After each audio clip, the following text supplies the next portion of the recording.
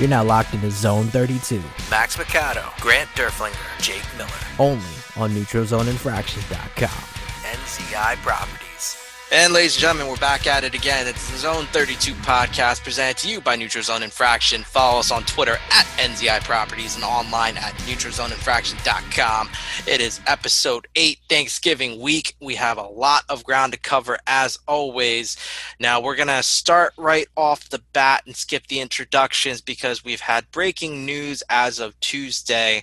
The Ravens have had several personnel test positive for COVID-19, as well as close contacts with staff members and players having to be quarantined and perform contact tracing. As of this recording, we don't have a full list yet of all the players who will be out of action, but some of the confirmed names include Brandon Williams, Pernell McPhee, Iman Marshall, who already was on injured reserve. Oh, and then, of course, we can't forget two of the starting running backs, J.K. Dobbins and Mark Ingram. So definitely a huge blow heading into Thursday night's Thanksgiving game against the Pittsburgh Steelers, which, again, as of this recording, is still on pending further positive results. But, gentlemen, before we get into Thursday night's game, we have to talk about the way that this week has turned out between these positive COVID results and the injuries and just being decimated in general coming out of the Ravens' loss in overtime to the Tennessee Titans. Heartbreaking loss in a near must-win game, 30-24. Grant, I'm going to start with you.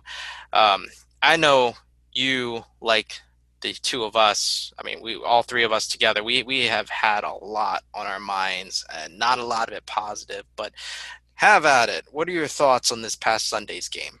I mean, there's a rude awakening, dude. Like, I mean, we talked a little bit last week. We talked about, kind of it being like a must-win, not must-win type thing. But at the end of the day, like, we needed to win that game. And we discussed that as well. It was an ugly loss. It was one of the more painful losses I think that I can, since probably the last time we lost to them in the playoffs. You physically beating a team – we had our way with them the entire game. The Ravens were just doing whatever they wanted at will, offensively and defensively, controlling the line of scrimmage, everything. Still back to the whole thing, these receivers, man, like, I guess you could say some plays are getting open. This is going to be a whole different side of it, of everything. But people being, the whole Ravens fan base kind of dividing itself as to Lamar, anti-Lamar, or whose fault it is or whatever. People getting called out. Like, dude, everybody's got their own opinions on everything. At the end of the day, nobody's executing. You can't blame it all on Lamar. He's doing everything that he can do with what he's got. People are saying, well, he should have hit this guy. Yeah, you noticed that after you watch 3 replays to see the guy wide open on the sidelines. But with the interior line the way it is, granted, the line did better than I thought we're going to do. But, when you look at that, it's like, dude, okay, go back and watch that play a 4th time, and Lamar's got somebody in his face. He's making a quick read. He doesn't have time to get to that 2nd and 3rd progression. So, like, it's a lot of different factors into one thing. I think there were, some positives that came out of everything with the game. I thought that, Makari played well. Of course, Bozeman, I like him at right guard. He looked really good. It's shuffling. It's a trial and error. The players have come out vocally yesterday, saying, if you want to jump off, basically. I've been with this team. I've ridden with this team since I was 12 years old. Like, I'm 34 now. So, like, I've seen it all. I've seen all the bad quarterback play. I've seen the bad coaching decisions. I mean, I sat there and watched us, lose to an 0-15 Miami Dolphins team because Brian Billick wanted to kick a safe field goal on the half-yard line instead of punching in to win the game. Like different things like that we've lived through, we've seen, we've gotten smoked multiple primetime games. I went to a game against Peyton Manning and the Colts in 30-degree weather, freezing rain, and they went up. That was the Anthony Gonzalez game. They went up like 28-6 or 28-6 or something at halftime, or 35-6 or something. We got out of Dodge. Like, there's different games that we've all been through. The seasons unfold how they unfold, but guess what? That's why they play 16 games. The game itself, it should have been a W flat out. We went back to old Ravens football where you get up big on somebody, then we just play it cool and try to play it safe. You have the weapons, the athleticism. You're beat up on the line of scrimmage. You got all this COVID stuff going on. Like, take advantage, run it up. Like, don't lay off at all. And I don't understand with having a competitive mentality how coaches half the time don't want to do that. And it's like, let Lamar be Lamar. He already has zero freedom within the line of scrimmage. People are like, why did he run that play? Why didn't he do this or that? He doesn't have the freedom. They don't let him sit there and make audibles, make checks, make adjustments. He gets what he gets, and then he has to make it work. He might shift between a run and a pass, but that's you do that in Pee Wee as far as an audible at the line of scrimmage. So, he gets a lot of hate. Yeah, he should make some of these throws. Yeah, he does need to play a little bit better, but I think he's playing phenomenal for what he's got working with. And, the Titans are a good team. The Titans are the Titans. They're a playoff team. They're coached very well. They're an aggressive team. They're gritty. They run the ball hard. They control the line. They play football. They don't try to get cute. When they get cute, it's technical. If they do run a trick play, it's well designed. They set you up for that trick play, and it works. That's what coaching is. You make the next play to set up for the future. And our coaches play to play. How many times are we going to run the ball on first down? I'm getting so sick and tired. Or running a play action when the run's not successful. What are you doing besides throwing your timing off? And I'm not a coach. Yeah, I'm not getting paid. But, they get paid. And for me as a casual fan that loves the game of football and I know how to scheme things, I can sit here and tell you that. But it's football. We got games left. We're not out of it. The COVID stuff scares me for Thursday because the Steelers are hot. They're on fire. They're a tough team. And I don't know what's going to happen. I feel like that the game could get canceled if even one more person gets positive. But, it was a shitty loss. We just got to grow from it. But everybody needs to pump the brakes. I mean, have I said myself, yeah, we'll get smoked on Thursday? Yeah, if we go in with it is a rivalry game. We've all seen Ryan Mallett go in and win. But the way that we're playing right now and the way the confidence the Steelers are playing with, if we don't come out hot and no mistakes, I'm talking stupid holding penalties, dumb penalties down the field on defense, we don't get breaks on those calls. So we have to be even more disciplined than other teams. So, I think it's possible that we can win. It's any given Sunday or Thursday. But, we gotta step on the gas, and we got to step on the gas now. Now, Jake, your turn. I want you to unpack for me what you saw coming out of Thursday's overtime loss, and just generally speaking, the state that the team is in currently after, what is it, a 2-game skid, 3 out of 4 now? That's correct. We've lost 3 of the past 4 games. I still think they're going to the playoffs, probably at 11-5, maybe 10-6. But if they do get there, they're getting knocked out early. This team doesn't know how to finish, and it's frustrating. They continually beat themselves. Good teams don't beat themselves. Other teams have to beat them in order to do so. Pittsburgh doesn't beat themselves.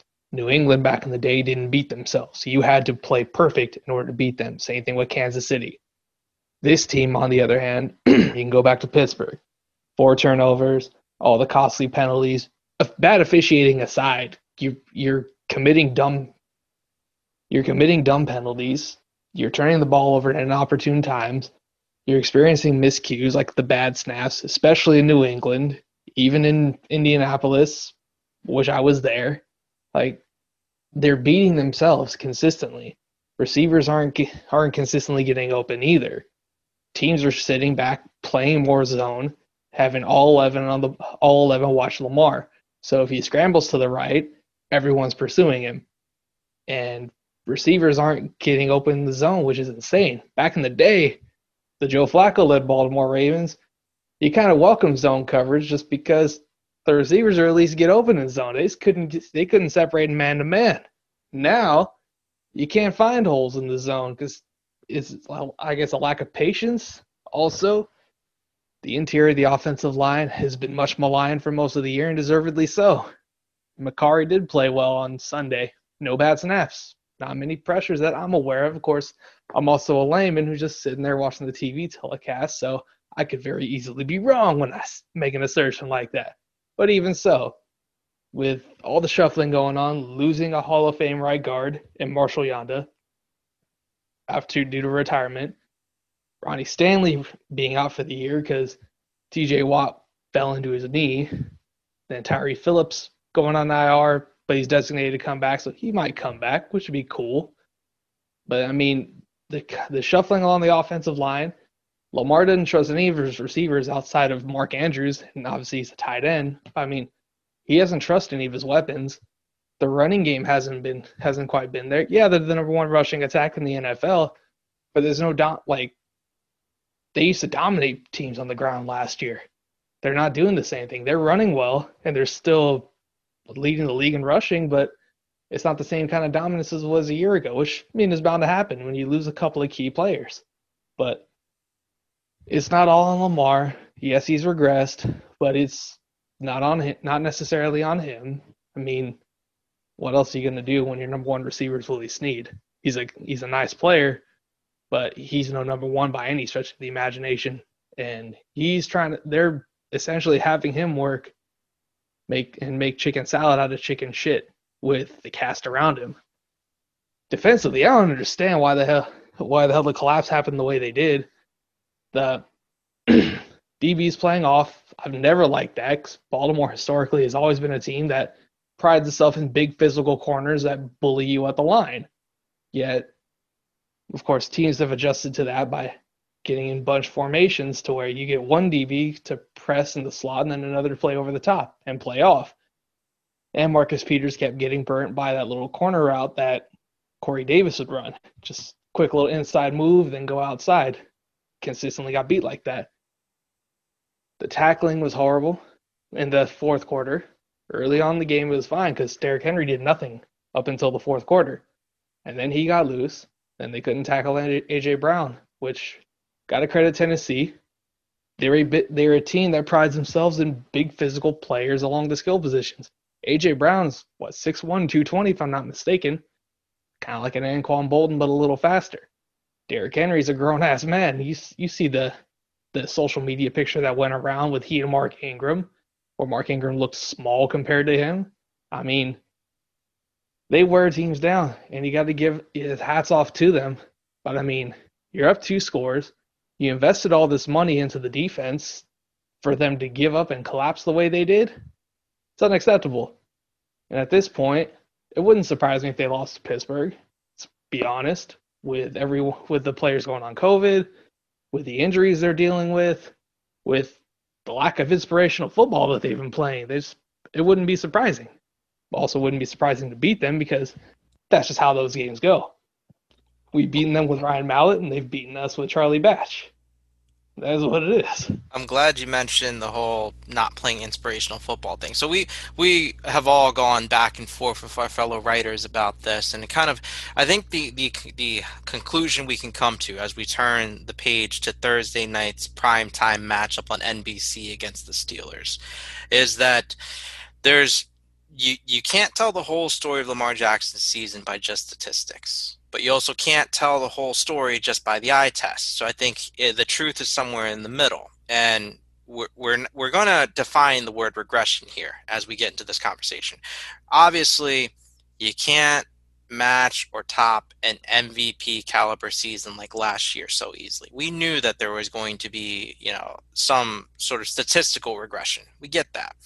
I think the problem that we're seeing here is there's inconsistency because while the numbers support that Lamar is doing better than it looks, the problem is the team has not been stringing together drives in the same dominant fashion with the same consistency. They'll have a great drive here and there, especially running no huddle or hurry up offense. But then they'll go 3 and out twice in a row or turn the ball over at the worst possible time. And it's just I think the team just isn't putting it together and probably won't for this season. I think the 3 of us have resigned ourselves to that fact. But Grant, turning to you and turning our attention again to this Thursday night game, if it occurs Thursday night, or even if it occurs this weekend, this matchup against the Steelers is a tall task. Grant, walk me through what is this team going to have to do besides the obvious, and that's, kind of hope and pray and wish and shit in one hand and hope in the other and hope that you walk away from this game unscathed. What's this team going to have to do to upset the Steelers in a game that in any other season in the past 5 years could have been in the Ravens' favor? They're going to have to dig deep. They're going to have to come together. This is the type of opportunity as a team. You got all the doubters nationally. You got your own fans, semi-doubting you. The faith is there, but we know that this isn't the team that we all love, as far as, play like a Raven mantra. But you have the ability to do it, but they're going to have to just come together as a unit, because this is the type of game where this could spark a run. And, a run can spark a lot of interest within the playoff atmosphere. So, if they get hot right, people start coming back from these COVIDs. People start coming back from injuries slowly. People start getting more comfortable in the offense. Throw that X up. That's a little shot at that. Get that man the football. Now, this whole game, the Steelers are playing, we all know the Steelers are going to catch about every break they can possibly catch. So we're going to have to play our A game. And sometimes the A game isn't the best. Look at last night, for example. You got the Kansas City Chiefs come out with a W, but the Raiders played the best game they could possibly play, essentially. So it's like, going back to what Jake said, you have those types of teams like the Chiefs, I hate to say it, but they don't beat themselves. They make teams beat them. And look how good the Raiders played and lost. So, this is the type of time of the year. You're on prime time. The whole world's watching you. This is where you make a statement. This is where you shut up all those ESPN insiders. This is where you shut up all those Twitter warriors, sitting there just trying to troll, talking about, but it's like, look in the mirror, bro.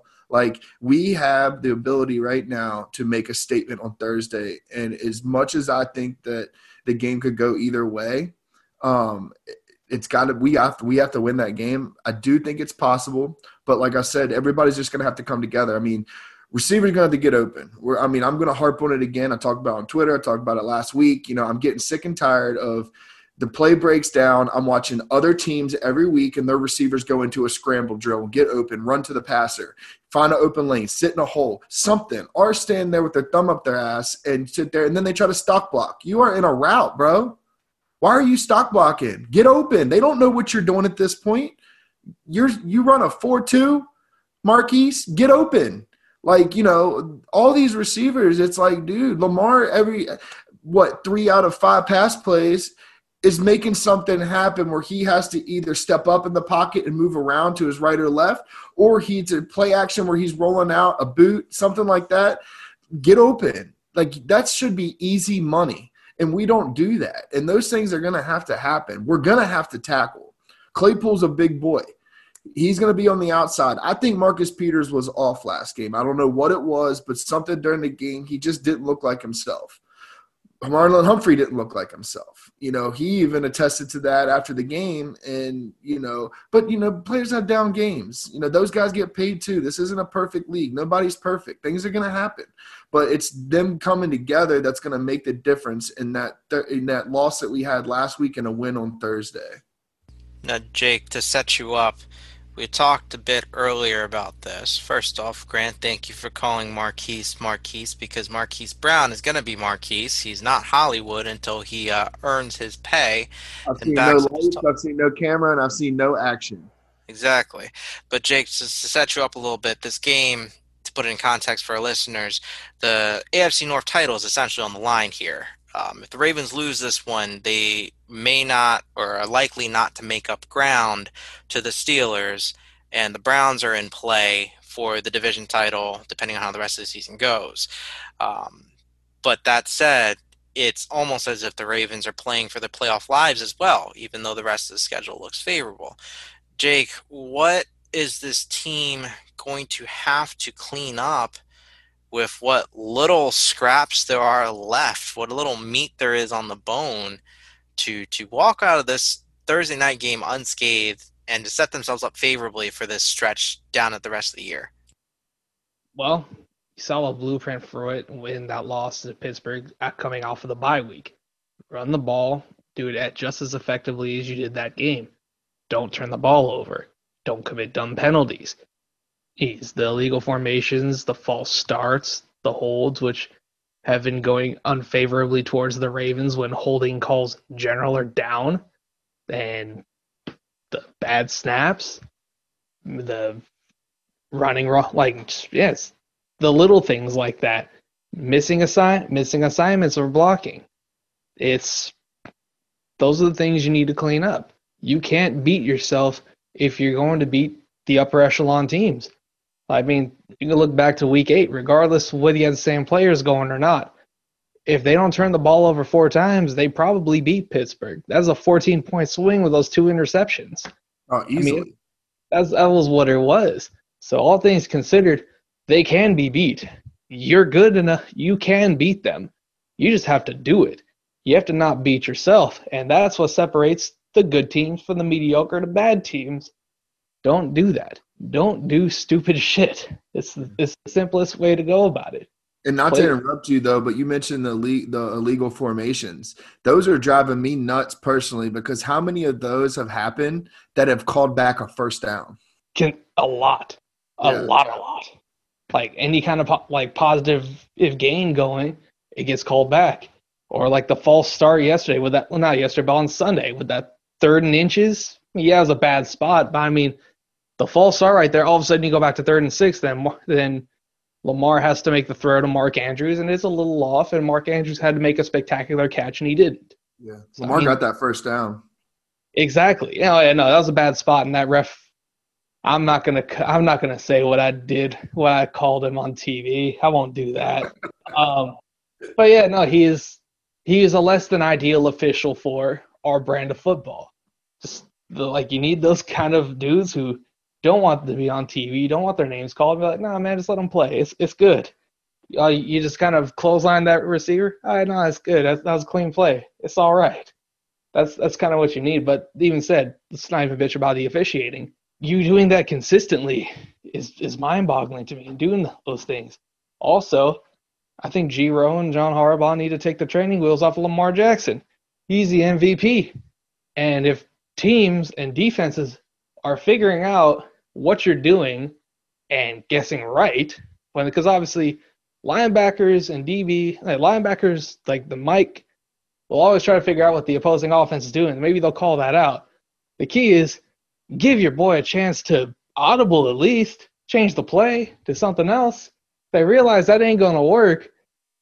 Call something that does. Call some damn quick hitters. Shallow cross, something. I mean, damn. Because, I mean, your protection doesn't hold up very well when you go to a 5 or 7 step drop. You have to convert a 3rd and 13 because you just got called back because the play gets called back due to a hold. I mean, damn. So, all things considered, it's the simplest thing. Don't beat yourselves. Don't turn over the ball. Don't commit dumb penalties. Really, that's it. Don't turn the ball over. Don't commit dumb penalties. Don't commit miscues like bad snaps, missing or blocking assignment, running the wrong route, or even giving up on the play when the defense has it covered.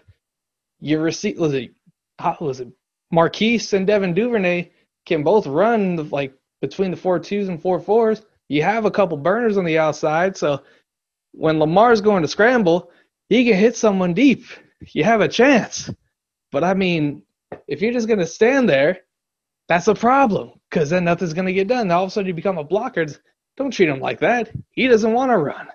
He even says that. He consistently tries to look down the field even when he can get a 15, 20-yard gain. He doesn't want to do that. But all things considered, that's what you need to do. Don't do anything stupid. Well, guys, hopefully no one does anything stupid in this game, whether or not it's played Thursday night or Sunday. So we're going to keep our eye out for a potential schedule change. But regardless, I mean, this is going to be a mash unit heading into Pittsburgh.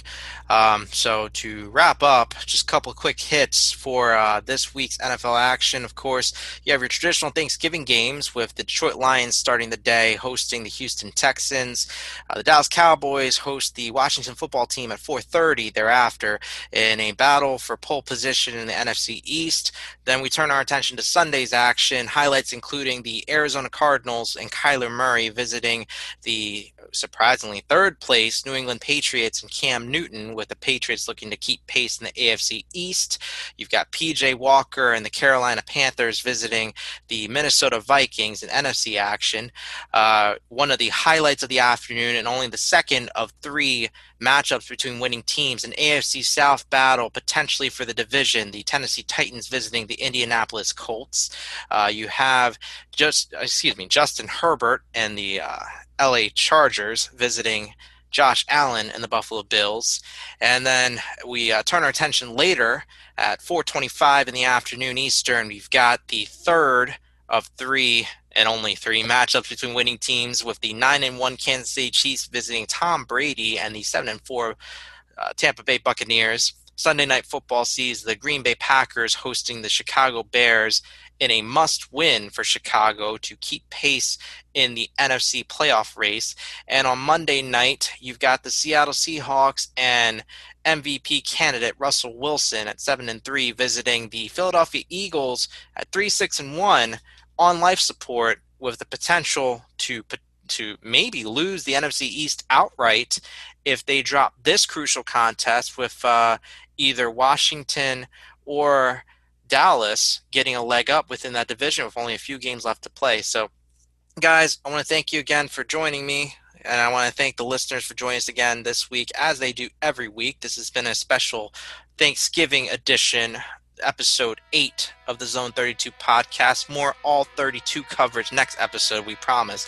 But in the meantime, I hope you guys have a great holiday. Stay safe. We'll see you on the other side. Thanks for listening. Have a great rest of your day. See ya, turkeys! Turkey's overrated. Eat tri-tip. Max, Grant, Jake. Zone 32. Only on NeutralZoneInfractions.com. NZI Properties.